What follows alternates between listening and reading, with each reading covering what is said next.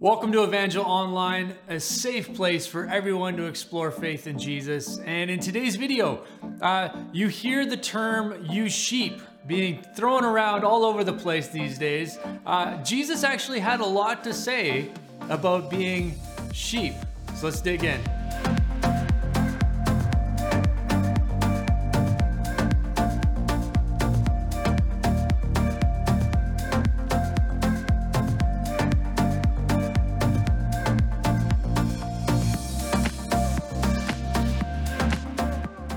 Well, welcome back. My name is Lucas. I'm one of the pastors here at Evangel Church, which is a church in Powell River, British Columbia, Canada.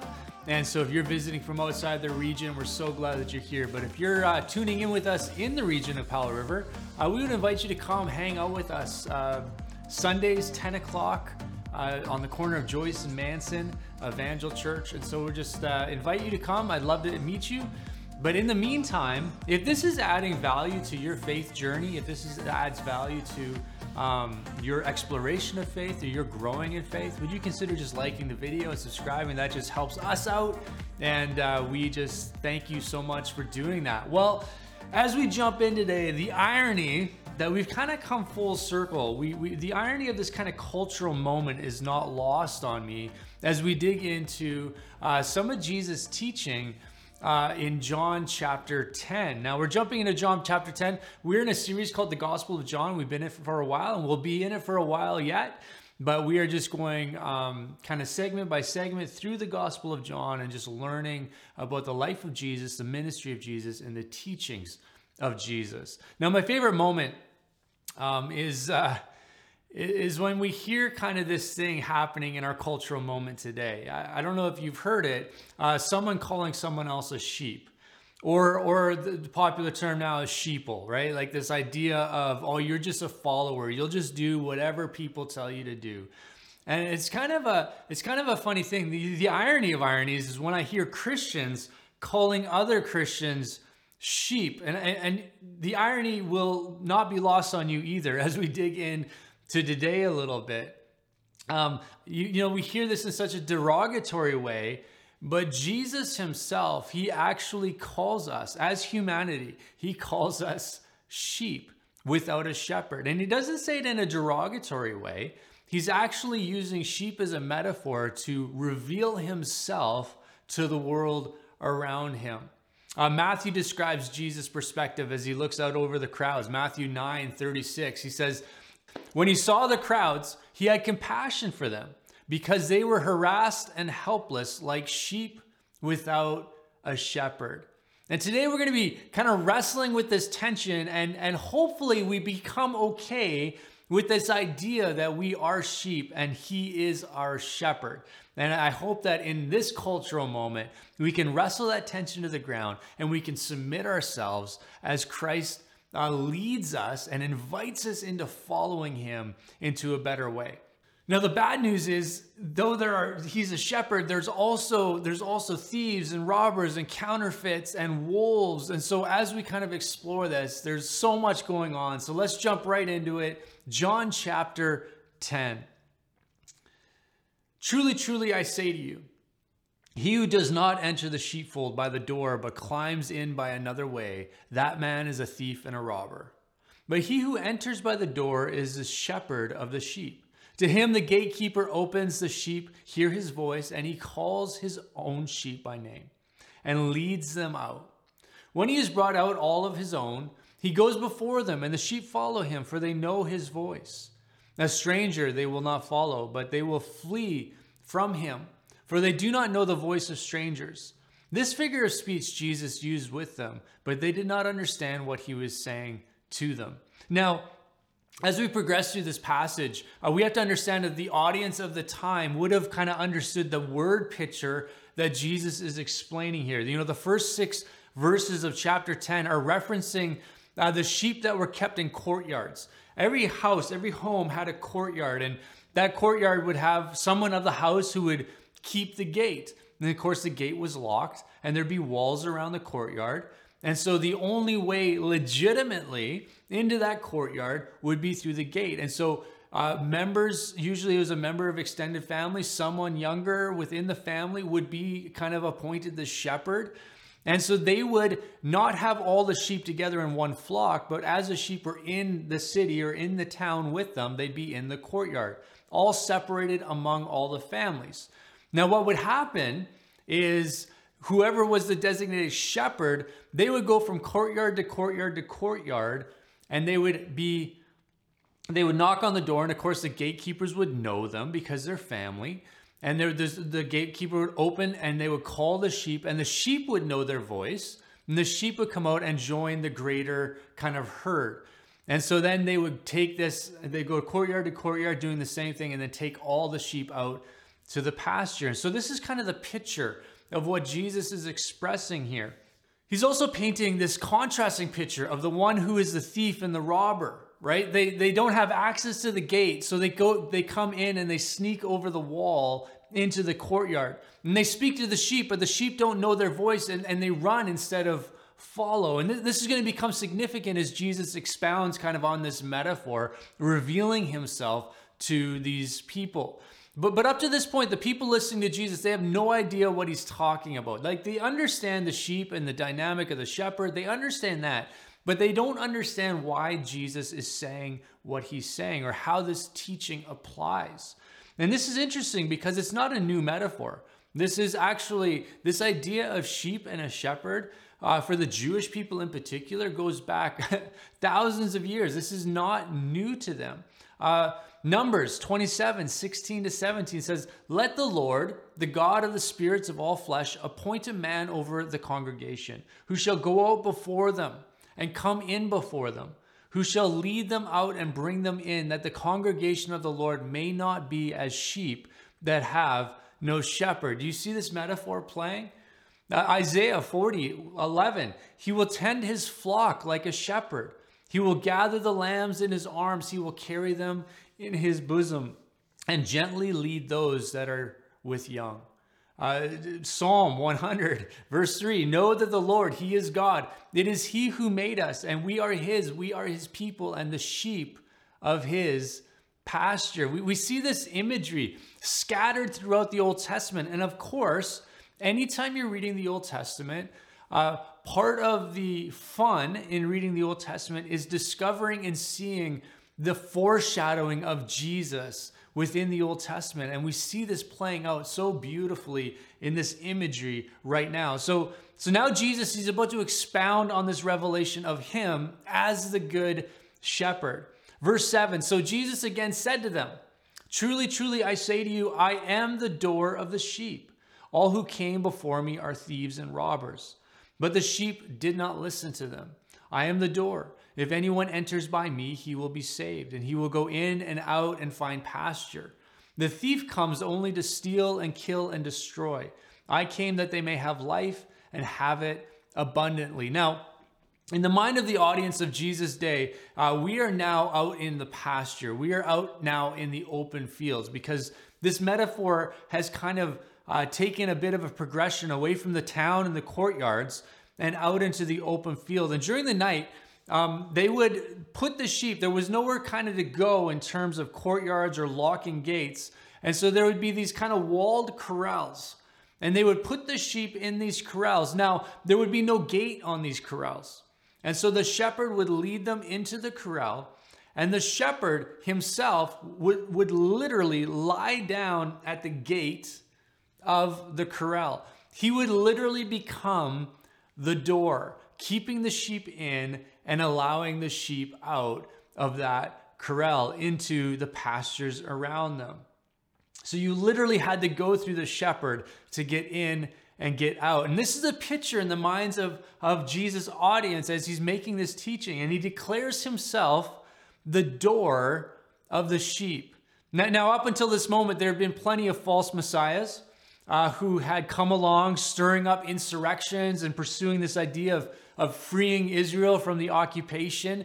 And none of them lasted, though. They had their moment, they had their kind of 15 minutes, but none of those movements, none of those leaders had lasting influence. The sheep did not follow them in the long term or in a majority kind of way. So Jesus here, he's declaring himself as the Messiah once again.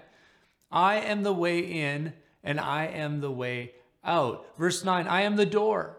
If anyone enters by me, he will be saved and will go in and out and find pasture.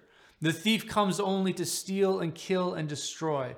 I came that they may have life and have it abundantly.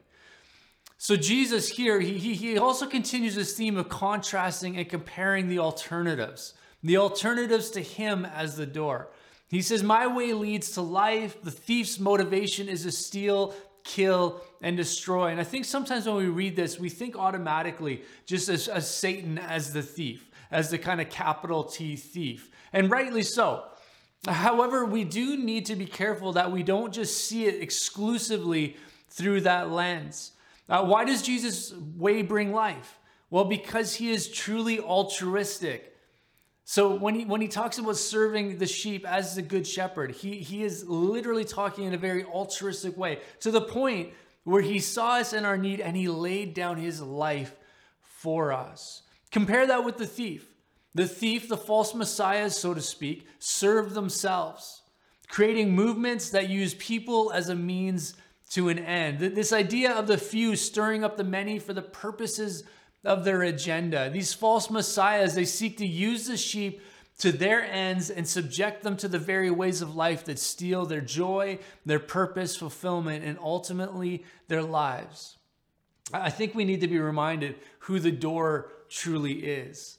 We have let so many things and movements and people become the door for us.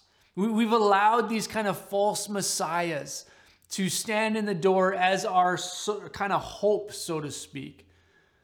It grieves me when I see the church walking in division because we've allowed false messiahs to stand in the door of our lives. When I see people putting their faith in a political leader and allowing that position to divide them. When we put our hope exclusively in a movement or a platform and an ideology, or even when we put our hope in a spiritual leader, that happens too, where we put our hope in a spiritual leader, just a man, just a woman. These people, these movements, these ideas, these philosophies were never meant to be the door that brings safety and security and life and hope and peace. When we put our hope exclusively in these kind of movements, we're going to be let down. You know what these things all have in common? Movements, politicians, and yes, even spiritual leaders, they will use you to achieve their own ends. And they may in their mind even think that they are pursuing the right thing, the perfect thing, the holy thing, the righteous thing. But we are broken people. And anytime we put anything else in the doorway of the corral as sheep, we're going to go awry. We're going to go sideways. Notice earlier, the sheep hear his voice and he calls his own sheep by name and leads them out. John 10, verse 3b, the second part of verse 3. And in Christ, there is an invitation to follow.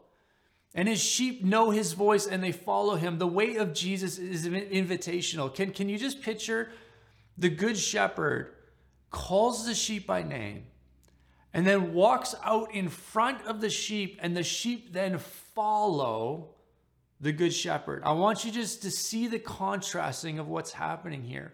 The way of the thief and the robber is to drive the sheep from behind, to push and drive from behind like cattle. Sure, a thief can get those sheep out to pasture too. They just have to use a different method in a different way. Remember, as they speak, they drive the sheep away, right? Because their voice is not known to them. So can they get them out to pasture? Yes, absolutely they can. But they do it in such a different methodology.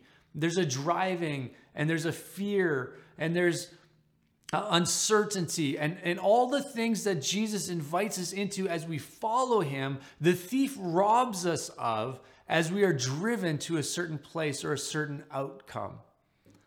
There is no life found in them.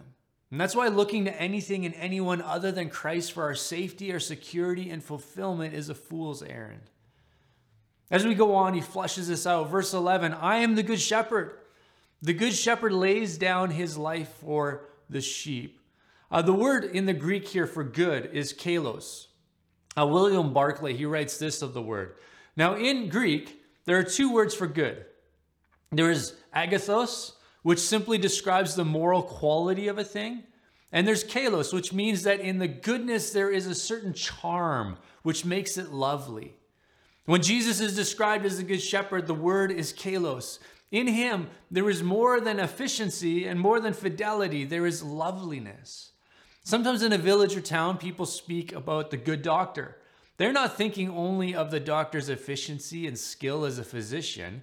They're thinking of the sympathy and the kindness and the graciousness which that doctor has brought, and in which turn has brought friendship to all.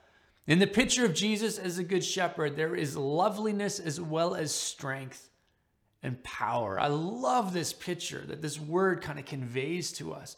Jesus is a good shepherd in the sense that he's not just perfect in character and competency, but he interacts with us in a way that causes you to actually like him.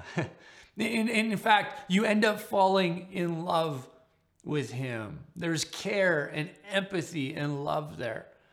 Let me ask you, did you have a favorite teacher growing up? I think we all kind of have had that moment where we've had teachers, right? Like there's a difference between teachers that teach a subject and teachers who teach students. And we've all had teachers that have taught a subject. And that doesn't kind of go anywhere in terms of our shaping and our molding. But we've all had that teacher that taught students. One of my favorite teachers was a middle school teacher. His name was Mr. S. His last name was complicated, so we just called him Mr. S. And he was kind of a funny character because he was kind of a volatile guy. He had high standards. He was volatile. He told kids off at times. But you could see that he was doing it because he loved students. It drove him nuts that students wouldn't kind of rise up to their potential. You kind of see this in the way that he cared for his students. Even when he was kind of telling them off or causing them to kind of button up a little bit and get going. And he wasn't perfect by any stretch, but he was there to teach students and not just teach subjects. Now, I'm sure we all have similar experiences. A teacher who became our favorite, not just because they were competent and knew the subject matter and was able to recite and tell us all the history or all the dates or all the things. No, the teachers that stand out in our minds are those that obviously cared about their students and their students realizing their potential. You know, Jesus is perfect. He is competent. He's unblemished in his character. And on top of that, he cares so deeply for you in a way that you begin to love him as your Savior and Lord. Verse 12 goes on, he who is a hired hand and not a shepherd, who does not own the sheep, sees the wolf coming and leaves the sheep and flees, and the wolf snatches them and scatters them. He flees because he is a hired hand and cares nothing for the sheep. I am the good shepherd. I know my own, and my own know me. Just as the Father knows me, and I know the Father, I lay down my life for the sheep. And I have other sheep that are not of this fold. I must bring them also, and they will listen to my voice. So there will be one flock, one shepherd. From time to time, families would not have somebody who is part of the family that could tend to the sheep. And so they would have to hire out. They would have to bring someone from the outside of the family to do the job of shepherding their collective flock together. And if you remember David, David tended his sheep. And what did he say to Saul when they were attacked? He fought off a bear. He fought off a lion. And so he put his life in danger as a shepherd of his father's flock to save the sheep. There's stories of shepherds fending off robbers, some successfully and others at the expense of their own lives. And there's a difference between an ownership mentality and the mentality of the one who is hired. I know even today you'll notice this. Is there something that if you're an owner, if you're a business owner, you care much more than the entry level person hired into unless it's a rare case. You might have that rare person that really takes ownership. Keep them, give them a raise, give them promotions, do everything you can to keep people like that. But there's a difference between a hired hand and an owner. And there's kind of a warning built into this moment as well as we think about these small M messiahs, these ones that are hired. They don't have ownership, but they are the small M messiahs that we've put our hope in. When the wolf comes, they will sacrifice you. They will sacrifice you to escape. Now compare that with Jesus. When the wolf came, Jesus sacrificed himself. Jesus sacrificed himself. Verse 14, I am the good shepherd. I know my own and my own know me, just as the Father knows me and I know the Father, and I lay down my life for the sheep. Verse 16, and I have other sheep that are not of this fold. I must bring them also, and they will listen to my voice, so there will be one flock, one shepherd. For this reason, the Father loves me, because I lay down my life that I may take it up again. No one takes it from me, but I lay it down on my own accord. I have authority to lay it down, and I have authority to take it up again. This charge I have received from my Father. I love this kind of moment of declaration. Jesus always had a vision and a sight of those who are yet to enter the kingdom, yet to be a part of the flock. And this tells me two things. There's always those who are yet to enter the kingdom. Now he continues to seek them out, even today, though through our lives and our ministry. But notice the second declaration here. So there will be one flock, one shepherd. There was a weird moment in the ministry of Paul when a church started kind of getting divided over which leader they considered to be their leader, to be their apostle, the one who brought faith to them. And so there was division in the church based on people, based on Paul, Apollos, and Cephas. And so there's this kind of weird dynamic going on that was bringing disunity to the church. And in 1 Corinthians 1, 12 to 15, Paul writes, what I mean is that each of you says, I follow Paul, or I follow Apollos, or I follow Cephas, or I follow Christ. Is Christ divided? Was Paul crucified for you? Or were you baptized in the name of Paul? I thank God that I baptized none of you except Crispus and Gaius, so that no one may say that you were baptized in my name. You know, it's funny, the unity of the church is found in the fact that Jesus is the shepherd, and we are one flock under him. The moment we identify kind of with our movement or a leader, denomination, or fellowship in greater measure than being part of the capital C church, we're getting off track. The amount of division and hurt that's been endured through the history of the church because of these differences is astronomical. Keep your eyes on Jesus, the one true shepherd of the one true church. There is only one.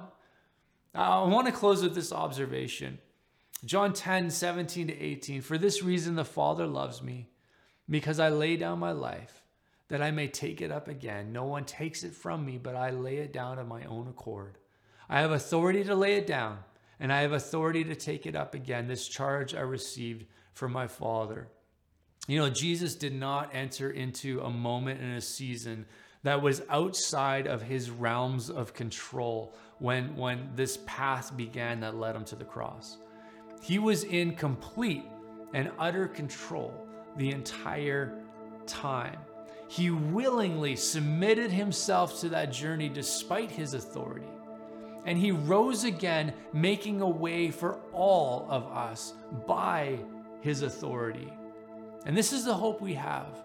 This is what it is to be sheep with a good shepherd. Let's pray.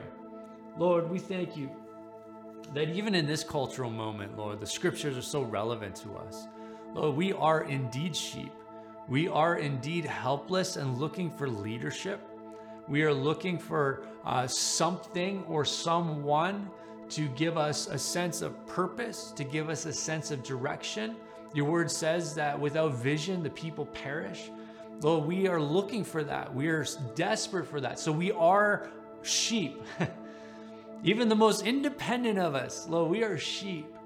And Lord, you've seen us in our distress, and you came as the good shepherd to show us the way, to serve as the door, the one who brings security and safety and protection and guidance and release and all of those things, Lord.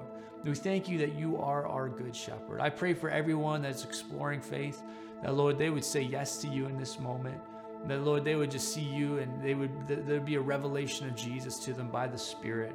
That they would say yes to Jesus, receive your love, Lord. Begin this journey of looking more and more like you each day, shifting their worldviews to come in line with a biblical worldview that shows us a better way. Lord, I pray for those that are sheep, those that are a part of the flock. Lord, I pray, Lord, that you'd remind us in these days when we're looking to so many other things to fill the gap. Lord, would you remind us that those are thieves and robbers, that when the wolf comes, they will sacrifice our lives to save theirs. But Lord, you as the good shepherd sacrificed your life to save ours. And so we look to you afresh and anew. In Jesus' name we pray. Amen. Amen. Well, thank you so much for being with us today. We just are going to be doing something, what we call communion. So those of you that are in Christ, in Jesus, we invite you to participate in communion with us. Pastor Lisa will lead us in that. But if you have anything in your house in terms of elements, so we're talking something to drink, something to kind of break is bread or a cracker or something, why don't you join us in this time of communion? God bless everyone. Well, thank you so much, Lucas, for that very perfect message as we remember that Jesus is the good shepherd who laid down his life for the sheep and enter this moment of communion. Well, this week I have been going through a devotional centered around one of the songs we've started to sing here at church called Yes, I Will.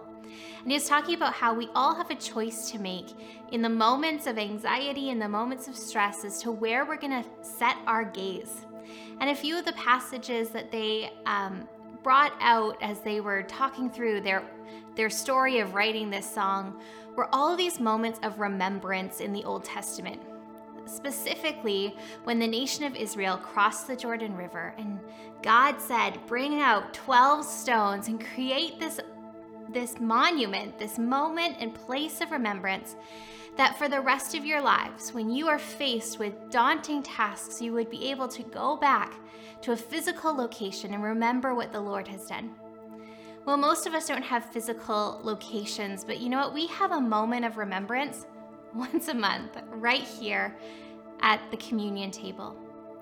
No matter what is facing us ahead, all we need to do to remember the faithfulness and love of God is to look back to the cross, is to come to this moment with reverence and awe that the God of the universe loved us enough to lay down his life for us. And that should fill us with such hope and assurance that we can look with confidence and no matter what is coming up, because we know what God has done in the past. So let's prepare our hearts together as we read this passage. For I pass on to you what I received from the Lord himself. On the night when he was betrayed, the Lord Jesus took some bread and gave thanks to God for it. Then he broke it in pieces and said, "This is my body, which is given for you. Do this in remembrance of me." Let's partake together. And in the same way, he took the cup of wine after supper, saying, "This cup is the new covenant between God and his people, an agreement confirmed with my blood. Do this in remembrance of me as often as you drink it. For every time you eat this bread and drink this cup, you announce the Lord's death till he comes again." Let's partake together. So God, we thank you for the cross. We thank you for this message today that reminds us of your faithfulness and your deep love for us. And God, that faithfulness and that love gives us an assurance that you are with us no matter what we face. And so when we are tempted to cast our eyes ahead and allow fear and anxiety and worry to spur up, would you instead draw our gaze back to the moments where you came through, where you provided, where you were mighty, where you were enough? But more importantly, would you draw our gaze back to the cross, That one place that reminds us that you will never leave or forsake us. That your love compels you to have a relationship with us. We thank you so much that you made a way because we could not. And so we worship you for all that you have done and all that you are. We love you in your precious name. Amen.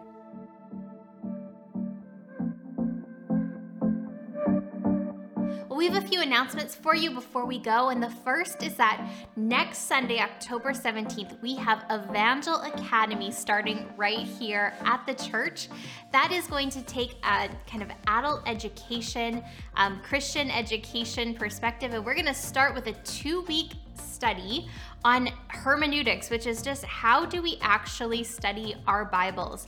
What are the things that we should be looking for and factoring in when we're reading scripture? It's going to be fabulous. It's going to be 6 o'clock here at the church next week, October 17th. You don't want to miss out. Next, we believe here at Evangel that we are blessed to be a blessing to Powell River. And last year, we were so excited that we were able to host a safe Halloween experience for the kids of our community. Well, we are still in COVID, and it was such a success that we are going to be doing it once again. We are going to be doing Trunk or Treat 2021, and we need your help. Thank you so much for everyone who's been bringing candy in. We still don't have enough, so if you're in the grocery store, add a box or 10 to your cart and drop them off at the office. We would be so grateful for your candy. But if you would like to host a car spot, it's so easy. All you need to do is decorate your trunk. The candy bags will be prepared ahead of time, and you just hand them out to kids as they come trick-or-treating. It's so easy and so fun. Just sign up at myevangel.church/trunk-or-treat. myevangel.church/trunk-or-treat. Well, thank you so much for your faithfulness in this season here at Evangel Church. We couldn't do what we do without you. And so once again, we are asking for your partnership in giving. There are so many ways that you can do that. You can find all of them at myevangel.church/give, myevangel.church/give. But without the faithfulness of God's people, the church would cease to exist. So thank you as you answer the call and say yes to partnering with Evangel Church in this continued COVID season. Well, God bless, and I hope to see you real soon.